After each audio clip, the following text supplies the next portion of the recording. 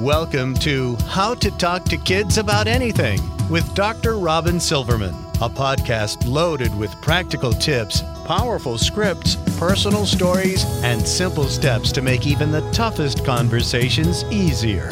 So get ready to get the information you need to make the impact you want from someone you trust, your friend, parenting expert, Dr. Robin Silverman. Hello and welcome to How to Talk to Kids About Anything, where we give you the tips, scripts, stories, and steps to make even the toughest conversations easier. I'm so honored to be your host, Dr. Robin Silverman, child and teen development specialist, author, and speaker, and most importantly, parent of two great kids who give me the opportunity to love, learn, and grow every single day, whether I want to or not. Believe me, I get it. It's not always easy, but we're in this together and we have some great people helping us along the way. Now, it's healthy and normal to become aware of possible threats and dangers around us so that we can be safe and make safe choices. However, in children with anxiety, they get a little bit stuck in continually imagining that something bad or dangerous will happen, and it feels just as if that bad thing is happening or is going to happen in real life. They are experiencing the feelings or the anxiety as if it is going to happen. They focus on what they truly believe are the negative outcomes that have a large likelihood in their head of occurring and place high value on those negative outcomes, while at the same time placing very low value and the likelihood of positive outcomes happening like very low down on the list. And they are not taking the risks and doing the thing that scares them. Parenting an anxious child means facing constant challenges and questions. When should parents step up and step in and help their child deal with these fears, or take away the likelihood of those fears by avoiding the thing that scares their child?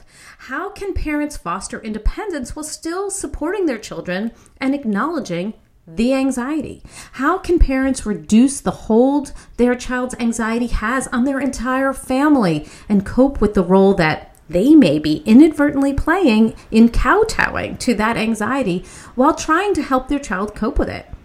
And how do we talk to our children about anxiety and how we can support our children in living with it in a positive way? For this conversation, I will be talking together with Professor Ellie Leibovitz. Professor Leibovitz studies and treats childhood and adolescent anxiety and is the director of the Program for Anxiety Disorders at Yale University's Child Study Center. His research focuses on the development, neurobiology, and treatment of anxiety and related disorders, with special emphasis on cross-generational and family influence on these disorders. Dr. Leibovitz is the lead investigator on multiple funded research projects and is the author of numerous research papers, books, and chapters on childhood and adolescent anxiety. He's the father of three great boys. Dr. Leibovitz has a new book out called Breaking Free of Child Anxiety and OCD. So welcome, Dr. Ellie Leibovitz, to How to Talk to Kids About Anything.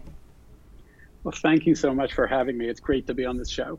I'm really thrilled to have you. This is a very important topic. Before we jump into the conversation about anxiety and OCD, can you tell us what gets you up in the morning and what got you so interested in helping kids who have anxiety and helping families who are coping with anxiety problems within their family? You know, I've been interested in childhood anxiety and related problems like obsessive compulsive disorder for many years. And this really goes back, well, in one sense, it goes back to my own childhood, where I certainly experienced enough anxiety and some obsessive compulsive symptoms as well. But professionally, I've been interested in this for many years. And, you know, many years ago, I was working in a children's hospital, and I was actually working in two programs at the same time. And one was an anxiety disorders clinic where we worked with children.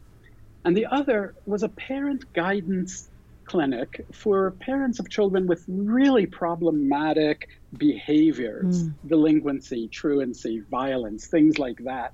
There, as is often the case, we worked with parents. And over time, it really drove me to think more about what we could be doing with parents of children with anxiety disorders. Why are we not taking some of what we know about parent work and applying it to helping families of children with anxiety problems? And so that really drove me to think a lot about the role of parents and how we might be helpful to parents of children who are struggling with these really common problems. I mean, that's great synergy. You happen to be in a place where everything seemed to come together, and it would make complete sense to put those things together. Usually when people think about anxiety in children, they're probably picturing the child who is frozen in her tracks or hiding behind his parent or crying and screaming when she sees something that scares her, a spider, a dog, a bee. But anxiety in children can look very different in different children. So can you tell us what anxiety might look like and how this relates to the 4 domains you mention in your book, body, thoughts, behaviors, and feelings? I think that is such a fantastic question, because you're absolutely right. If we all close our eyes and imagine what does an anxious child look like, we might have some picture in mind, right? That child, like you described, he's cowering in the corner, she's looking away, not meeting our gaze, maybe shy and inhibited. And that is actually going to be true for some anxious children, but it's not going to be the description of all anxious children. You know, one thing that I like to remind parents of is that phrase, fight or flight. I think everybody knows that phrase by now, fight or flight. And yet, so often, we seem to forget that half of that is fight. And what it means is that for some children, anxiety is going to drive them more in that flight direction through feelings of fear. But in other children, it might drive them more toward the fight side of it. Aggression, anger, irritability, temper tantrums, rigidity, so many other manifestations of anxiety. And it means that we really need to broaden our view of what an anxious child might look like. But what they really will have in common are those 4 domains that you just mentioned. Anxiety affects everything about how we go through life. Right? Our bodies change, our thoughts change. Our behavior, of course, changes when we're anxious, and our feelings change. You know, and so often we think of the feelings part only as that fear feeling, but it's also those anger feelings, and it's also the feelings we don't have when we're anxious, like feeling happy, excited, or motivated, or curious. Anxiety can look really different in different children. But getting good at noticing it and detecting it means that we can get so much better at getting the help that children need. It's such an important aspect of understanding anxiety because, you know, as you're mentioning, it can look like a behavior problem. The child who is refusing to get on the bus might just look like they're not listening to you. It's time to go. It's time to go to the bus stop. No, I want to do this. I'm going to do that. I'm going to slam my door. I'm going to speak poorly to you. And you might be thinking to yourself, well, this child is just not a good listener. They're not doing what I'm asking. When at the same time, that child may be having some anxiety problems and not listening or looking like they're not listening, but in actuality, fearful of going to school or getting on the bus or some other kind of fear that we haven't pinpointed. Isn't that correct? That's exactly right. And it means that, you know, for the teacher, for example, who sees a child who looks upset and walks over to them and puts a hand on their shoulder and gets yelled at in response or shoved in response, you know, that's going to trigger your own fight or flight system as an adult in that situation. You're going to get upset. You're going to get anxious or angry. And you're going to look at that child and think, wow, this child really has a disciplinary problem. They don't know how to behave. But it's entirely possible that that could be a reaction driven by a child's anxiety. And your example about getting on the school bus is spot on. You know, we used to think about absenteeism from school, which is a huge problem. It's hard to get some kids to go to school, and school is not appealing for every child equally. And we used to think of absenteeism as primarily truancy, right? Like the child who wants to go hang out at the mall and play with friends or just play video games. But research shows that actually, by far, it's much more likely that a child who's chronically absent from school is actually suffering not from one of those externalizing behavior problems, but from an internalizing problem like anxiety or depression. It's really important to consider that, and I'm glad you put that on the table, and you said it straight out in the very beginning of your book. It's interesting. You also talk about how we have this thought in our heads that, especially when we're dealing with behavior in children, ignore it and it'll go away. People get that advice all the time.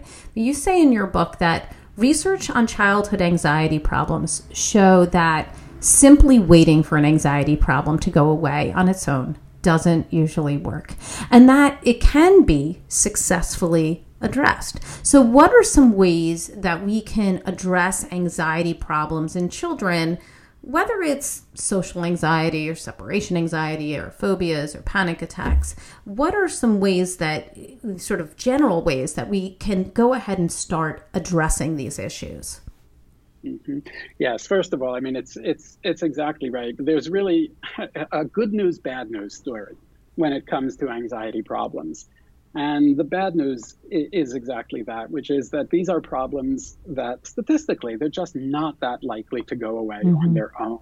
If you have an anxious child today and nothing is done to help them, you're more likely to have a more anxious child next year than a less anxious child. And that is the bad news part of it. But the good news is that in all of mental health, in all of psychopathology, all the mental, emotional, psychological problems that children cope with, there is nothing more treatable than anxiety.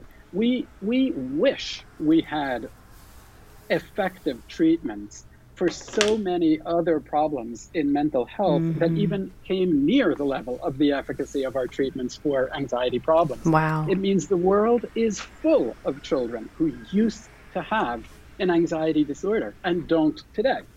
Now, when you put those two things together, if it's not that likely to go away on its own, but it is likely to respond to help, you really get a pretty strong argument for doing something to actually help these children, which gets to your exact question about what can be done to help them.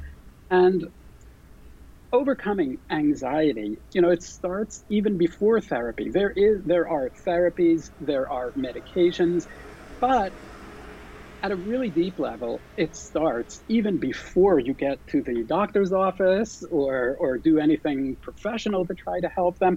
And it starts with learning to change our attitude toward anxiety. The natural response to feeling anxious is to want to not feel anxious. Right. I think that's important actually to highlight. The children are not choosing this anxiety. Like, they don't want to have it. Nobody wants to have this, right? Nobody wants to have it.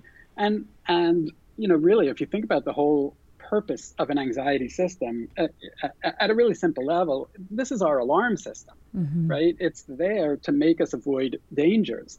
And so it is engineered to be unpleasant. Just like the alarm, the smoke alarm in your house is engineered to make an unpleasant sound, right? We don't have our smoke alarms play our favorite tune so that we hang around and listen to it. We get some Oreos and sit down on the couch and listen.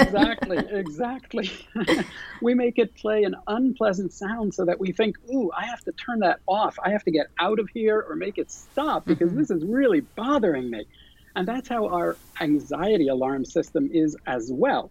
Because when we're dealing with real dangers, we don't want to stick around and see how it goes. We want to get ourselves out of that dangerous situation. But when, just like your smoke alarm, when our alarm system for anxiety is a little bit too sensitive, it's a little bit miscalibrated, right? Just like all alarms can be. Ask yourself, have you ever heard a car alarm go off? The answer is probably yes. Ask yourself, have you ever heard a car alarm go off because a car was being stolen? Right. The answer to that might actually be no. Right. For lots of people, it's actually going to be no because alarms aren't perfect. And our anxiety alarm isn't perfect either, but it's engineered to be unpleasant to us. And so we don't want to feel anxious. But this is a trap. And that's what I mean by we have to learn to change our attitude toward anxiety. If we make it our goal to not feel anxious, to always stay away from the things that trigger our anxiety, we are dooming ourselves to more anxiety. And the same is true for a parent and a child. If I make it my goal, which sounds like such a reasonable goal, to help my child never feel anxious. I mean, what a beautiful thing in theory, right? If only we could, help our kids go through life without those unpleasant feelings of anxiety. But if I make it my goal, what am I teaching my child? I'm teaching them you need to do everything to not feel anxious. Anxiety is dangerous. It's awful. It's terrible. It's a disaster. And you need to always do your best to stay away from it. And we're teaching the child to always avoid, to never feel safe and confident. And so changing that attitude to one that says, I can handle feelings of anxiety. It sucks. It's uncomfortable. I don't love it. But it's going to go away, and I'm still going to be okay afterward. I'm still going to be there, and the sun's still going to rise, and my parents are still going to be around, and we'll be fine. Having that basic attitude of it's okay to be anxious sometimes is maybe the most important thing for an anxious child. And it's maybe the biggest gift that a parent can give a child who's vulnerable to anxiety, just knowing that they can cope with that and handle it and still be okay. And making sure that they know your attitude about anxiety is really important then. It's not something that you should, just gloss over, not talk about, keep to yourself, because when a child understands your confidence, and we'll talk about that later, but when they understand that you get it, that it sucks, but that also that we can do these hard things together, and you can do it on your own, and I sometimes have to deal with it too, and I'm anxious about certain things, and I don't really like talking in front of people, but I have to do it for work or whatever it is, that they are able to see that it's not something that, it's just for children. It's all the time. This is one of those kind of life skills that we have to deal with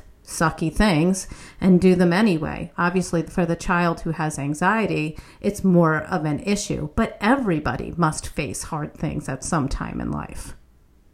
Right. That is perfect. That's exactly right. And that attitude from parents toward their children's anxiety, and even toward how they're modeling their own coping with anxiety, we call that support. A supportive attitude. I mean, it's such a simple word, but it captures such an important thing about raising an anxious child, or a child who's prone to experiencing anxiety a lot of the time. And there's really two basic elements to being supportive toward your child who's coping with anxiety.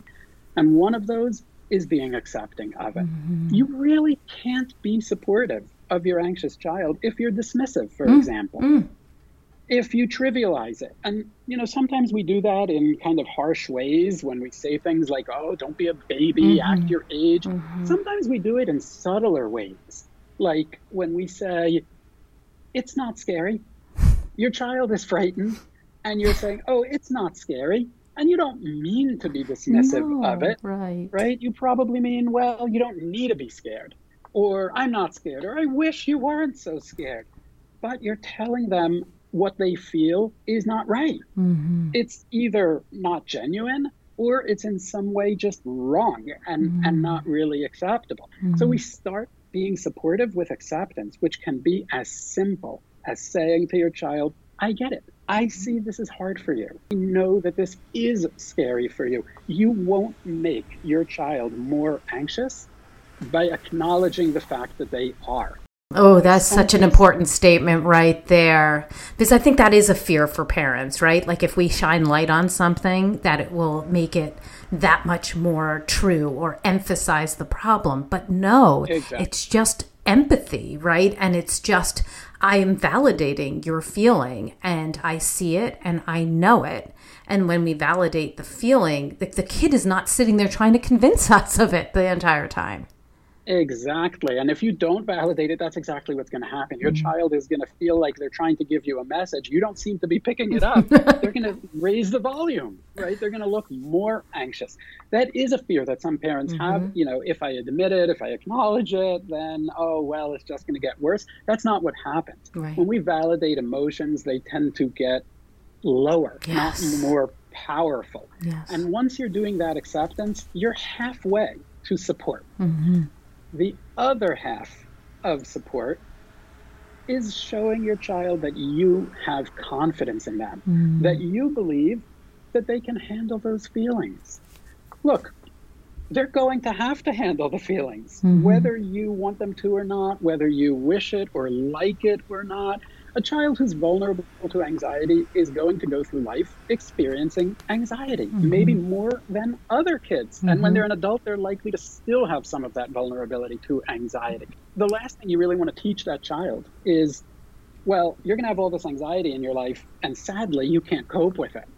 Right? That seems like a really depressing message. That's a terrible message.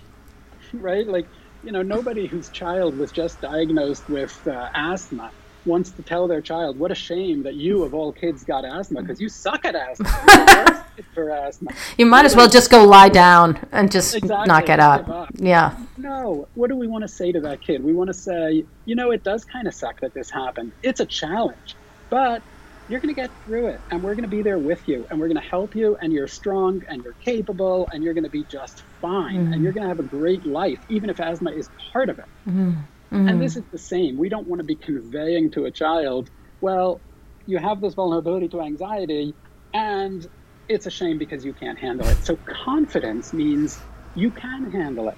And that is also really simple. Mm-hmm. We started by saying, I get it. We just need to add, and I know that you can handle it. It's already a supportive statement. Yes, it is a very supportive statement. It has empathy in it, and it has the confidence, I believe in you, a part of the statement, so that you're not allowing, when I talk about it with my child, my daughter, I say, you're not allowing anxiety to drive your bus. It's not in charge of where, what you're doing and where you're going. We're acknowledging that it's there, but it's not going to be able to be the driving force of what you're going to do with your life and the things that you get to do. You're in charge, and we believe that you can make these choices, and we believe that you can do all the things that you have in mind that you would like to do. It's so important for parents to convey their confidence to their child so that the child doesn't feel like they do have to kowtow to the anxiety. Oh, I have anxiety, therefore I can't, period. And Exactly. That's the end. Yeah. So, and I want to just peel it back a little bit, but you discussed some well-intentioned ways, and we just talked about a little bit, that parents try to help their children deal with the anxiety problems, and they wind up backfiring. And I just want to name them since we just were talking about them in some way, but I want to be more exact with the parents and educators who are listening here. So you talk about in your book that there are protection and then there are demanding ways that we often respond to our children, and these backfire. So what does protection and demanding look like and sound like when we are dealing with a child who is coping with anxiety problems, as opposed to the support that you just mentioned? Yeah. Being protective is when you're giving the message, it's my job to make sure that you will be okay. It's my job to make sure that you won't have to encounter these difficult challenges. You hear it sometimes not only in the things that parents say to their children, but also to the things they say about their children. And one really important lesson for parents, I think, to always have in mind is your child is listening not only when you're speaking directly to them, but also when you're speaking about them, when you're on the phone with your friend, when you're at the doctor speaking to them. We're teaching our children all the time, not only when we intend to be teaching them, because they're learning all the time. And so it's those ideas like, my child can't handle stress. This is a phrase I've heard 1,000 times. And it's like, such a regular, normal thing to say. I don't, like, my eyebrows don't go very high when I hear it. But think about the message that your child is getting. Well, what am I learning about myself? I can't handle stress. Well, then what does that mean for me and stress? I mean, I do have stress in my life, and so I know I can't handle it. And my parents are very knowledgeable, right? I mean, they must know. They must know. Well, they know me better than anybody, and they know so much more than I do. So if they say I can't handle stress, I guess I probably shouldn't even try. And my child goes to pieces. My child is fragile. Even just simple things like, my child is a worrier. right? Which is true. I'm not even arguing that it's not correct. Like, lots of children are warriors. But now we're defining this child as like, this is who they are, as opposed to my child is strong and handles his worries, right? That's a completely different message.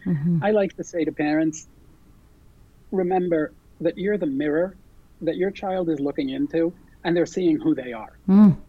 That's powerful. So think about the mirror that you're holding up, right? And that's not even true only for anxiety. It's true in general. Agreed. Right? If your child tries to be funny and amuse you, and what they see in the mirror is, I'm not funny, I'm irritated. What are they going to learn about themselves and know about themselves? Well, I guess I'm an irritating, not particularly amusing person. And you know what? They're going to be more irritating tomorrow because now they know that's who they are. But then parents feel like they're lying, right? Because the kid is not being funny, or the kid is worrying, and I just lied to somebody to say that he can handle it. How do you respond to that when a parent tells you, I don't want to lie about my child? No, of course not. I don't want you to lie about your child either. And you don't have to. You don't have to lie about them. Every child is funny sometimes. Yes. And it's okay. They don't have to be Jerry Seinfeld to get a smile out of mom or to get a smile out of dad. They can be cute sometimes, just like sometimes they tell an interesting story and sometimes they tell a little bit less of an interesting one. And when it comes to the anxiety, you're not lying. They can handle. If you think you're lying by saying my child can handle distress or discomfort, I would say give them a chance and find out, because children are actually a lot more resilient and capable than we sometimes give them credit for. Sometimes we rush so quickly to protect them from the distress because we're so sure they couldn't handle it, because they did have a meltdown last time, they did have a temper tantrum, or they were crying and sobbing. And so we came away with this idea that my child can handle stress. But you know what?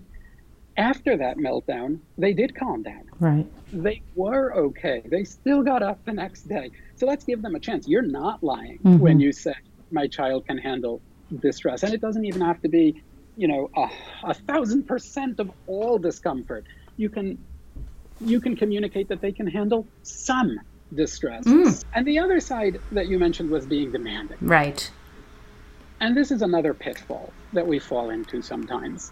And by demanding, what I really mean is when I'm giving my child the message that they either should not feel the way they feel or should somehow magically act as though they don't. Yes. Right? It's, once can I tell you a story? Yeah, I love stories.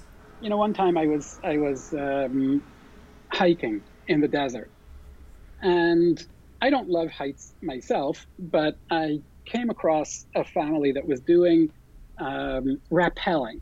This is where you strap yourself to a harness and walk down a cliff with ropes, and some people love this and others, like myself, love it less. Yes. So I'm hiking and I see this child, and he's obviously doing this for the first time. And he has his back to the void, right? He has his back to the cliff, because the way you do this is you walk backward off the cliff. Right. And then you walk down the side. Yes. And he's just frozen. And there are tears streaming down his face. He is terrified. And I walked over a little bit closer. And what I discovered when I got closer to the edge is that dangling upside down about 10, 15 feet below is his dad. And he's calling out to him, but it's fun. This is awesome. He wasn't very convinced, I don't think. That does not look fun to me. It's a funny story, but I'll be honest. If you get this child to do it, there's absolutely a chance that he gets to the bottom and he says that it was awesome. And I want to do it again, because sometimes doing things for the first time is just hard. But in this moment, he was not having fun. He was terrified and paralyzed and frozen and upset. And his father wasn't really communicating to him, I get this is hard for you. He was communicating, this should be easy for you like it's easy for me. And it's really easy to be Superman when your child is small. Right. Right? We can be, I I've been sad the past couple of years because my kids reached an age where they figured out I kind of suck at sports. Yeah, okay, yes. They figure out where we stink at a lot of things. Not as good as we thought. Exactly. And, for a while it was easy to be the best at every sport because my kids were so small that I could be the best tennis player, even though I never played tennis in my life. And I could be the best soccer player and the best everything. It's easy to be Superman when your child is small and scared. But what we're not doing is giving them a bridge to also get to the place where they feel strong and competent, right? It's like, well, my dad is Superman. That's awesome for my dad, and I'm proud of him and I admire him, but doesn't mean that I can fly. Right. I remember that in your book, that just because you can do it and you're not having a problem with it and it doesn't make you anxious, or that you've conquered the anxiety, doesn't mean that your child can do that in that moment. Exactly. So we're being demanding when these are the messages that we're giving, whether in a more kind way or sometimes in a harsher, less kind way. Right. When we're giving the message, what you feel is not okay, or I don't believe in your experience, that's when we're being demanding. And neither one of them is supportive. You can't really be supportive if you're overly protective, and you can't really be supportive if you're overly demanding either. Right. And that demanding can sound like you've got to get a grip, or just go ahead and do it already, or just man up, as people say. I hate that statement. Or why can't you be more like your sister who already rappelled down the mountain, right? Like, look, she did it. Exactly. Okay. So let's go to that mountain. If you were in that circumstance with that child, what would you have said or done differently? Yeah, I'm probably the wrong person to be teaching rappelling, but do it for something else then. I'll go with the example anyway. And again, I think it starts with a simple supportive statement. This isn't high tech. You don't have to be a master creative writer in order to do this, and that's the beauty of it. Because if we all had to be incredibly creative in every stressful moment when our child is freaking out, we wouldn't do a great job of that. So what we can rely on is the very simple recipe of acceptance and confidence. Meaning, what we can say to this child is, first of all, I see that you are really scared right now. Think about this child's just their inside feeling when someone that they do admire, when someone that they rely on and care about says that to them. Their whole inside feeling has just shifted because I'm not just yelling, go, go, go, rah, rah, rah, get with the program. I'm saying, I see it. I see you. I see your experience. And so I get that this is really frightening for you. And I want you to know that I get that. And I believe that you can handle that feeling. And if you want to give this a try, even a little try, I'm right there with you. That's great that you have that extra feeling that you're by their side. You're not the impatient person waiting at the bottom of the mountain in this case. You're right by their side. You're ready to do it with them. You're, coaching them along. And I think that's important for parents, but I think it's also important for the educators who are listening in and the coaches that are listening in, that this is a technique you can use all the time in all of those different situations, because we've all seen children in school and in after-school programs and at home dealing with different types of things that make them feel anxious, and just being able to validate those feelings and show that you have confidence in that child and that you're willing to be with them each step of the way and when they're trying something new is a great commentary on how to help that child move forward, take one step. Now, you talk about accommodation a lot in your book, and I think it's something that we have to bring out of the shadows, because it is something that parents and educators do, and they're very well intentioned, but it actually can dwarf our children's ability to move forward. So we are talking about, when we're talking about accommodations, typically in a lot of the language we're talking about for school, we're like, oh, accommodations, these are great. These are, our ability to, help those children who are struggling in school by allowing them to sit in front of the class or have the ability to go to a quiet room or extra time on tests. Those are the helpful accommodations that we're talking about. But there are also detrimental accommodations that you highlight in your book, and they do relate to children with anxiety problems. So tell us what parent or family accommodations might look like in children with social anxiety or separation anxiety or phobias or OCD, any of those, that are actually something we need to be aware of so that we stop doing them, or at least peel back some of the layers over time. Yeah, this is a really important question. And accommodation is one of the biggest topics right now in childhood anxiety research and treatment over the past, not even a decade really, since we've really started focusing on this in a big way, in a systematic way. But in these past, half a decade, it's really become one of the hottest topics in childhood anxiety research and treatment.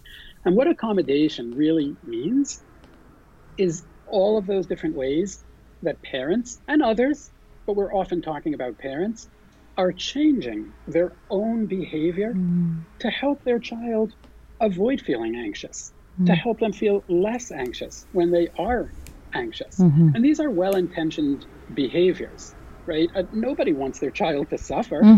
No reasonable parent wants their child to suffer. And so often we do need to make changes because of a child's difficulty, right? If you have a child with diabetes, you are going to change some things in your household, right? You're going to buy different food.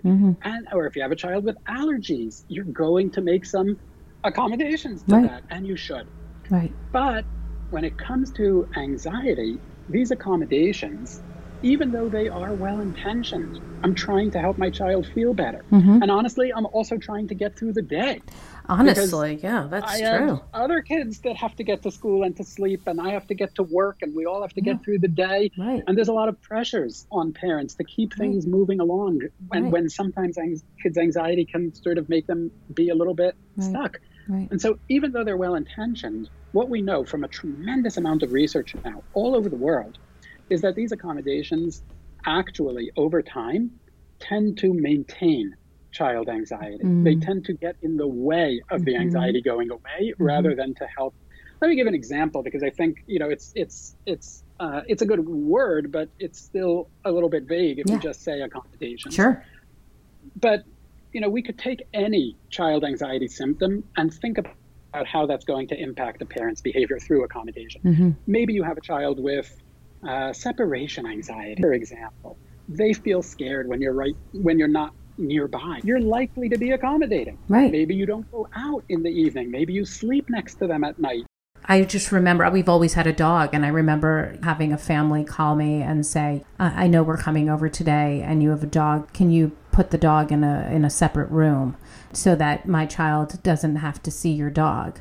And just remembering that feeling like you want to help that child, but this is our family dog.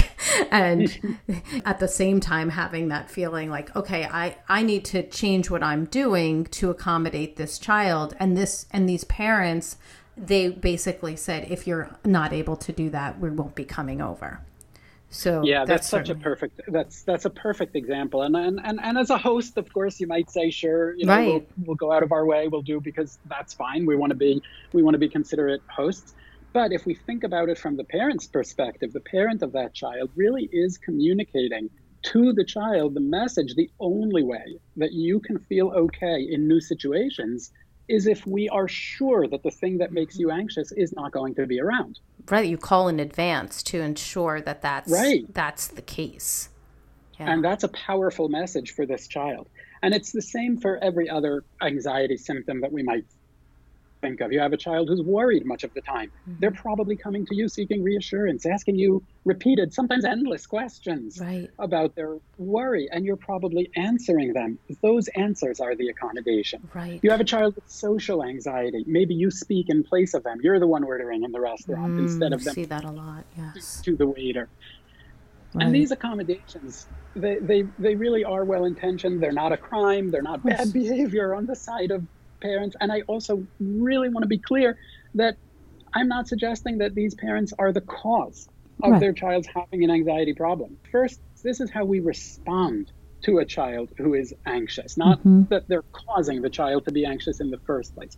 But when we get trapped into these cycles of accommodation, children tend to stay more anxious over time. And it's really not surprising because they really are getting that message of, I should not be feeling anxious. Here, even my parents are working so hard to make sure that I never am. Well, that's a pretty clear message to me that it would be very bad if I ever did feel anxious. And that it is an actual problem, right? We're like validating the problem. I remember in your book you said, you talked about a girl who was so anxious about burglars, and then her dad was like, oh, right, all right, I'm just going to get like the best lock and put it on the door. And then that child like went bananas at night because clearly her father knew something about how horrible these burglars must be. And they're clearly going to get in here because even daddy is afraid that the burglars are going to come in. He got the best lock. He got the biggest lock.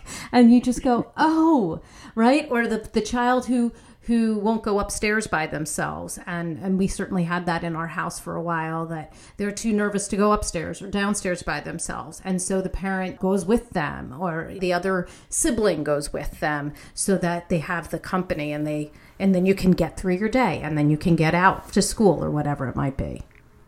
Exactly. That's exactly right. So we're giving that, the accommodation is giving that message of anxiety is dangerous to me. And it's often reinforcing the beliefs that I have about the real world that may not be very accurate or rational or reasonable beliefs. And really, those two things, being supportive and learning how to systematically, but in a loving and gradual and caring and supportive way, reduce accommodation, those two things, when you do them together, are an effective way of treating childhood anxiety problems. And they are the two legs that this new treatment, that this book that you mentioned, Breaking Free of Child Anxiety and OCD, it's really a book to help parents to implement what has been shown to be an effective way of treating child anxiety problems on their own. The treatment is called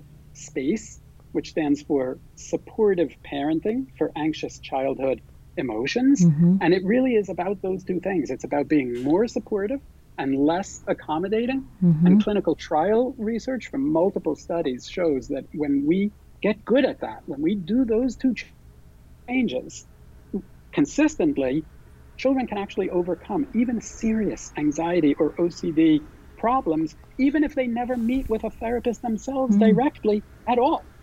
And you talk about this idea of mapping out your accommodations and then making a plan, right? That there's a plan that you can make so that you write it down and you are very clear as to what the issues are, what the accommodations are. And then, for that child who won't go upstairs by themselves, now you're making the choice that, okay, now I'm not going to go upstairs with them anymore. But here is what I will do, because peeling back every single thing that you're doing all at once may not be the best answer. So you're peeling it back, but you have like a specific plan. Can you tell us more about the mapping and the planning so that people can reduce the accommodations that they're doing? Yes, and it's really important. If we were to try to just say, all right, I heard a podcast and now I know that accommodation is not helpful over time, and so no more accommodation ever. That would be unlikely to work. That is, it's a nice slogan, right? Like no more accommodation, no more climate change. That's a great program or a great slogan, but you don't solve climate change with a slogan, and you also don't solve child anxiety disorders with a slogan. You need practical tools, and you need practical plans, and you need to do it in a step-by-step fashion. Honestly, even if you were to be successful at just stopping all your accommodations all at once, that would be pretty overwhelming for your child. And I don't think that it would be better. So we start with that mapping, which means just thinking over your entire day, right? Like just take 10 minutes or an hour maybe, and take a pencil and a paper and just think about your day, starting from the morning. You know, maybe I'm waking up earlier in the morning than I otherwise would be because I have to accommodate my child. Maybe they're so scared about being late to school that I'm leaving the house half an hour early so that they can be there long before the bell even rings, for example. Maybe I'm picking their clothes for them and we're going through 20 minutes of like, no, this is not perfect enough. This is not perfect enough. And I'm getting up early for that. And think about meal times, breakfast. Am I making special foods? Am I serving them in special ways? Am I staying near them when I really should be doing something else during this time, like getting myself ready for work? And school time. Am I texting with my child during school? And the afternoon, extracurriculars. Do I not? Maybe I stay with them at all of their extracurriculars or play dates because they're anxious about being alone. And the evening time and bedtime, nighttime rituals, sleeping next to you at night. Right. So think through your whole day and just writing down in a non-judgmental, not critical. This isn't a confession. Right. You've not done something wrong. All you've done is tried to help your child feel better. Of right. course. That's your big crime. So in a non-judgmental and non-critical way, just thinking about what are the things that I do differently because this child is anxious, and how often do I do them? And that's what gives you your accommodation map. And then once you have that, you can go to that next step. You can make a plan for one specific accommodation. Don't try to do everything at once, but pick one thing, one part of the day, one particular behavior. Try to pick something that happens pretty frequently. So you'll have lots of times to practice it, and your kid will have lots of times to get used to the change. And then another really important step is letting your child know we never do this by surprise. Right. We don't just suddenly change our behavior and leave the kid feeling confused and upset and wondering what's going on. We tell them in a really loving, supportive way that I'm going to be doing this differently because I realize that I've not been helping you in the best way. And I care about you so much that I'm going to be doing this differently to help you. And I know it will be hard, but I also know that you can handle it. There it is again. Yeah. So then what if the child is resistant in this situation? Your child doesn't want to get on the bus because they're scared. The child doesn't want to go upstairs because they're scared. They don't want to go into the woods because there's spiders, whatever it might be. And you are now not doing your accommodations or not doing them in the same fashion. How are you peeling back the layers and then still getting some progress? What if they just refuse or throw a tantrum or become aggressive? What's the next step there?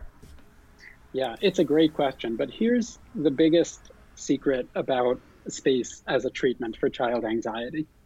And it is that through this entire process, if you do it right, through this entire process, you'll actually never be demanding your child do anything. Why is that? Because the target that you chose, the thing that you chose to focus on, was really about your behavior, not about theirs. Right. Right? So they may not right away change their behavior. And it doesn't make sense to expect that they will. Just because you read a book, you heard a talk, you talked to a doctor, just because you did that today and you understood about how you're going to change your behavior, that doesn't mean that this is the moment that your child is also going to say, all right, great, I'm on board too, 100%, let's go for it. That may lag a little bit after the change in your behavior. They may need to hear you being supportive for a few weeks. They may need to see you reducing that accommodation. Take that example of the the child who doesn't order at the restaurant, and we've been ordering for them forever because that's just how we do it, right? Yeah. And maybe we chose that as our target accommodation. That doesn't mean that the next time you're all going out to eat, your child is going to speak to the waiter. Right. It doesn't make sense to think that the very first time that you change your behavior, they're immediately going to change theirs. But if you're doing it right, then your plan wasn't starting tomorrow, my child orders for himself. That's a plan that you don't really have control over, right? We don't really get to decide what the child is going to do. But if I made my plan, I'm not going to order for them. And I'm going to accept that maybe they'll order this time, maybe they'll order next time, maybe it'll be in 3 times. I don't know. But I'm going to accept that I don't have control over that. I'm just going to focus on the change in me. And so when the waiter comes by, I'm going to remind them, remember, like I told you, because we always let them know in advance, I'm going to remind them, I know this is a difficult thing for you, and I believe you can handle it, so I'm not ordering for you today. That means that I'm not really demanding anything of you. So the child might get upset, but I don't have to get upset in return. And the child may not order, right? I mean, at that point, today, you have to be okay with that. Either they're not going to order and they're going to sit there with no food, or they may find a different way by pointing at the thing on their menu, or doing it in, writing it down, or finding a different way to convey what their order is. And that needs to be okay, right? I would celebrate that. I would celebrate that too. I'd be like, woo-hoo. That's huge progress. Yes. That is huge progress. That's my child shifting from I'm helpless in this situation unless you handle it for me to I do have a difficulty and I'm finding ways that are independent to cope with it. From there, it's a much smaller step to next time actually speaking. Yes. And so, yes, we have to be okay. Maybe he goes home and eats a peanut butter sandwich at home this time, and that's okay. It's not a punishment, right? There's we never want to punish kids for being anxious, right? Right. Yes, I highlighted that in the book many times. That's really important. Anxiety is really not a misbehavior, but we're showing them that we really believe that they can handle it.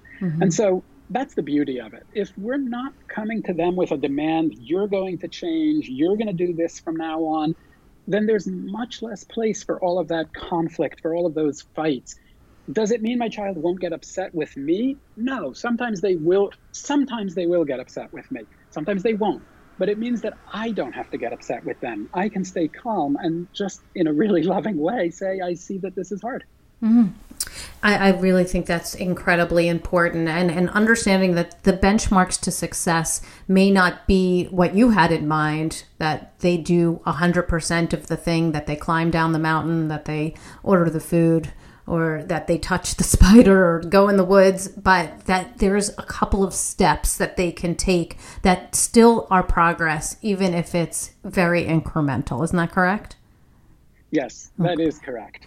That is correct. Okay. But what the research actually shows is that if you stick to these changes in your behavior, there will be change in your child's behavior as well. So that's not the thing you're directly manipulating, but that is what will happen if you change your behavior. Then even not just parents report, but children themselves report following this treatment that they feel less anxious. Because they have the space, I mean, not to be punny, but like they have the space to do it, right? You now opened up that space for them. Please complete this sentence. The key to breaking free of child anxiety and OCD is? Acceptance and confidence. And that's all part of that support that you talked about, that we need to be able to convey, even though it's hard, I know you can do hard things. I believe in you. This anxiety stinks, but you can do it, right? That's those statements. Okay. Exactly. And then what is your top tip? What do you want people to come away with after listening to this podcast, so that when their child comes home from school, or when they have their child come into their room at night again, or when they're dealing with whatever anxious behavior that they typically do, what do you want them to come away with so that they can apply it to their own lives?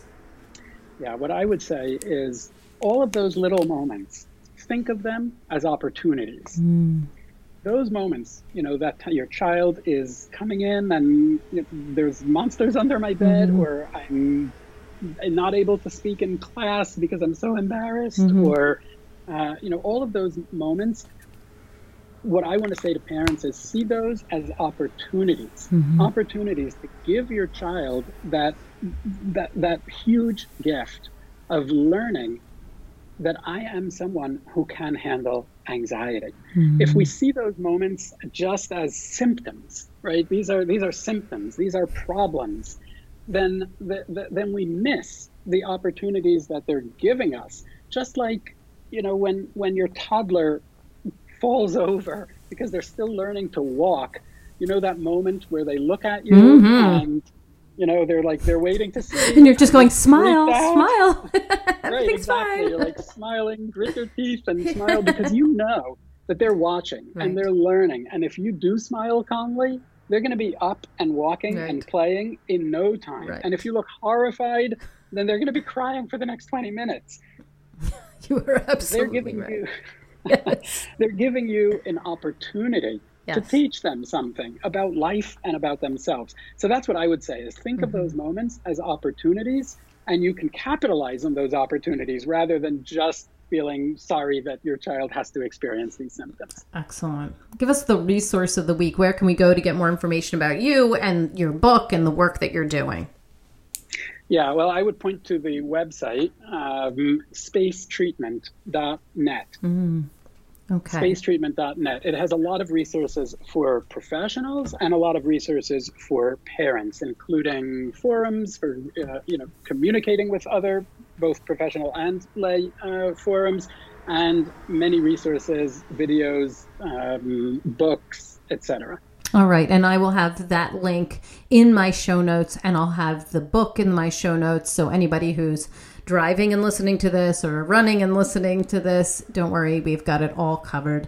And I just want to thank you so much, Dr. Leibowitz, for your insight and your strategies, how you explain anxiety, and help us to understand that we do have some control in helping our children who are dealing with anxiety problems. I think it's been such a great conversation and such a helpful one to put some control in the hands of the parents and say, we get that this sucks for you also, parents, but that we can do something about it, and here are some tools. So thank you very much for being on the show today.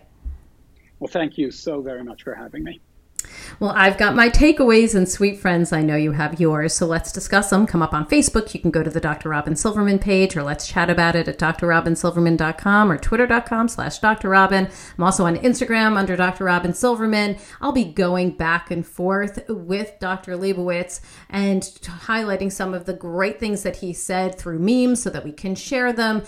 He's said so many wonderful things, and I think it is important to share these. And if you love this podcast like I did, I hope you'll go up to iTunes and rate and review it so other people can learn about Dr. Leibowitz and all the great strategies that he provided so that they can use them in their schools and their homes and in their gyms. I truly appreciate it. I can't tell you how much these reviews mean to me. You've given me so many wonderful 5-star reviews, and I just can't tell you how much they mean to me. Thank you. That's all the time we have for today, my fellow parents, leaders, and educators. Thank you so much for tuning in to How to Talk to Kids About Anything. For more information on books, articles, speaking engagements, or curriculum, please visit drrobinsilverman.com. So many great podcasts are up there, and the show notes to this podcast will be up there as well. I look forward to weathering the storms and enjoying the sunny side of life together. And please remember, even on the days when you fall short, you've got this. You're here, you're getting the information you need. I know it's not easy, but never forget there's always tomorrow. Parenting is the ultimate do-over, and I know you might have heard something today and you thought, I did say that. I forgot to say that. I should have done that. Don't do that to yourself. You are here to get this information and just make a shift, right? We don't know everything as parents. We're learning, we're growing, and all this great information that you got today, now you can apply it. I see you, and I'm right there with you, and as there are moments when we doubt our know-how, our choices, and our sweet sanity, please know you're 10 times the parent you think you are. Until next time, this is Dr. Robin Silverman with How to Talk to Kids About Anything. Please tune in again and keep connecting through conversation. See you next week. You've been listening to How to Talk to Kids About Anything with Dr. Robin Silverman. For more information on books, articles, speaking engagements, or curriculum, please visit drrobinsilverman.com.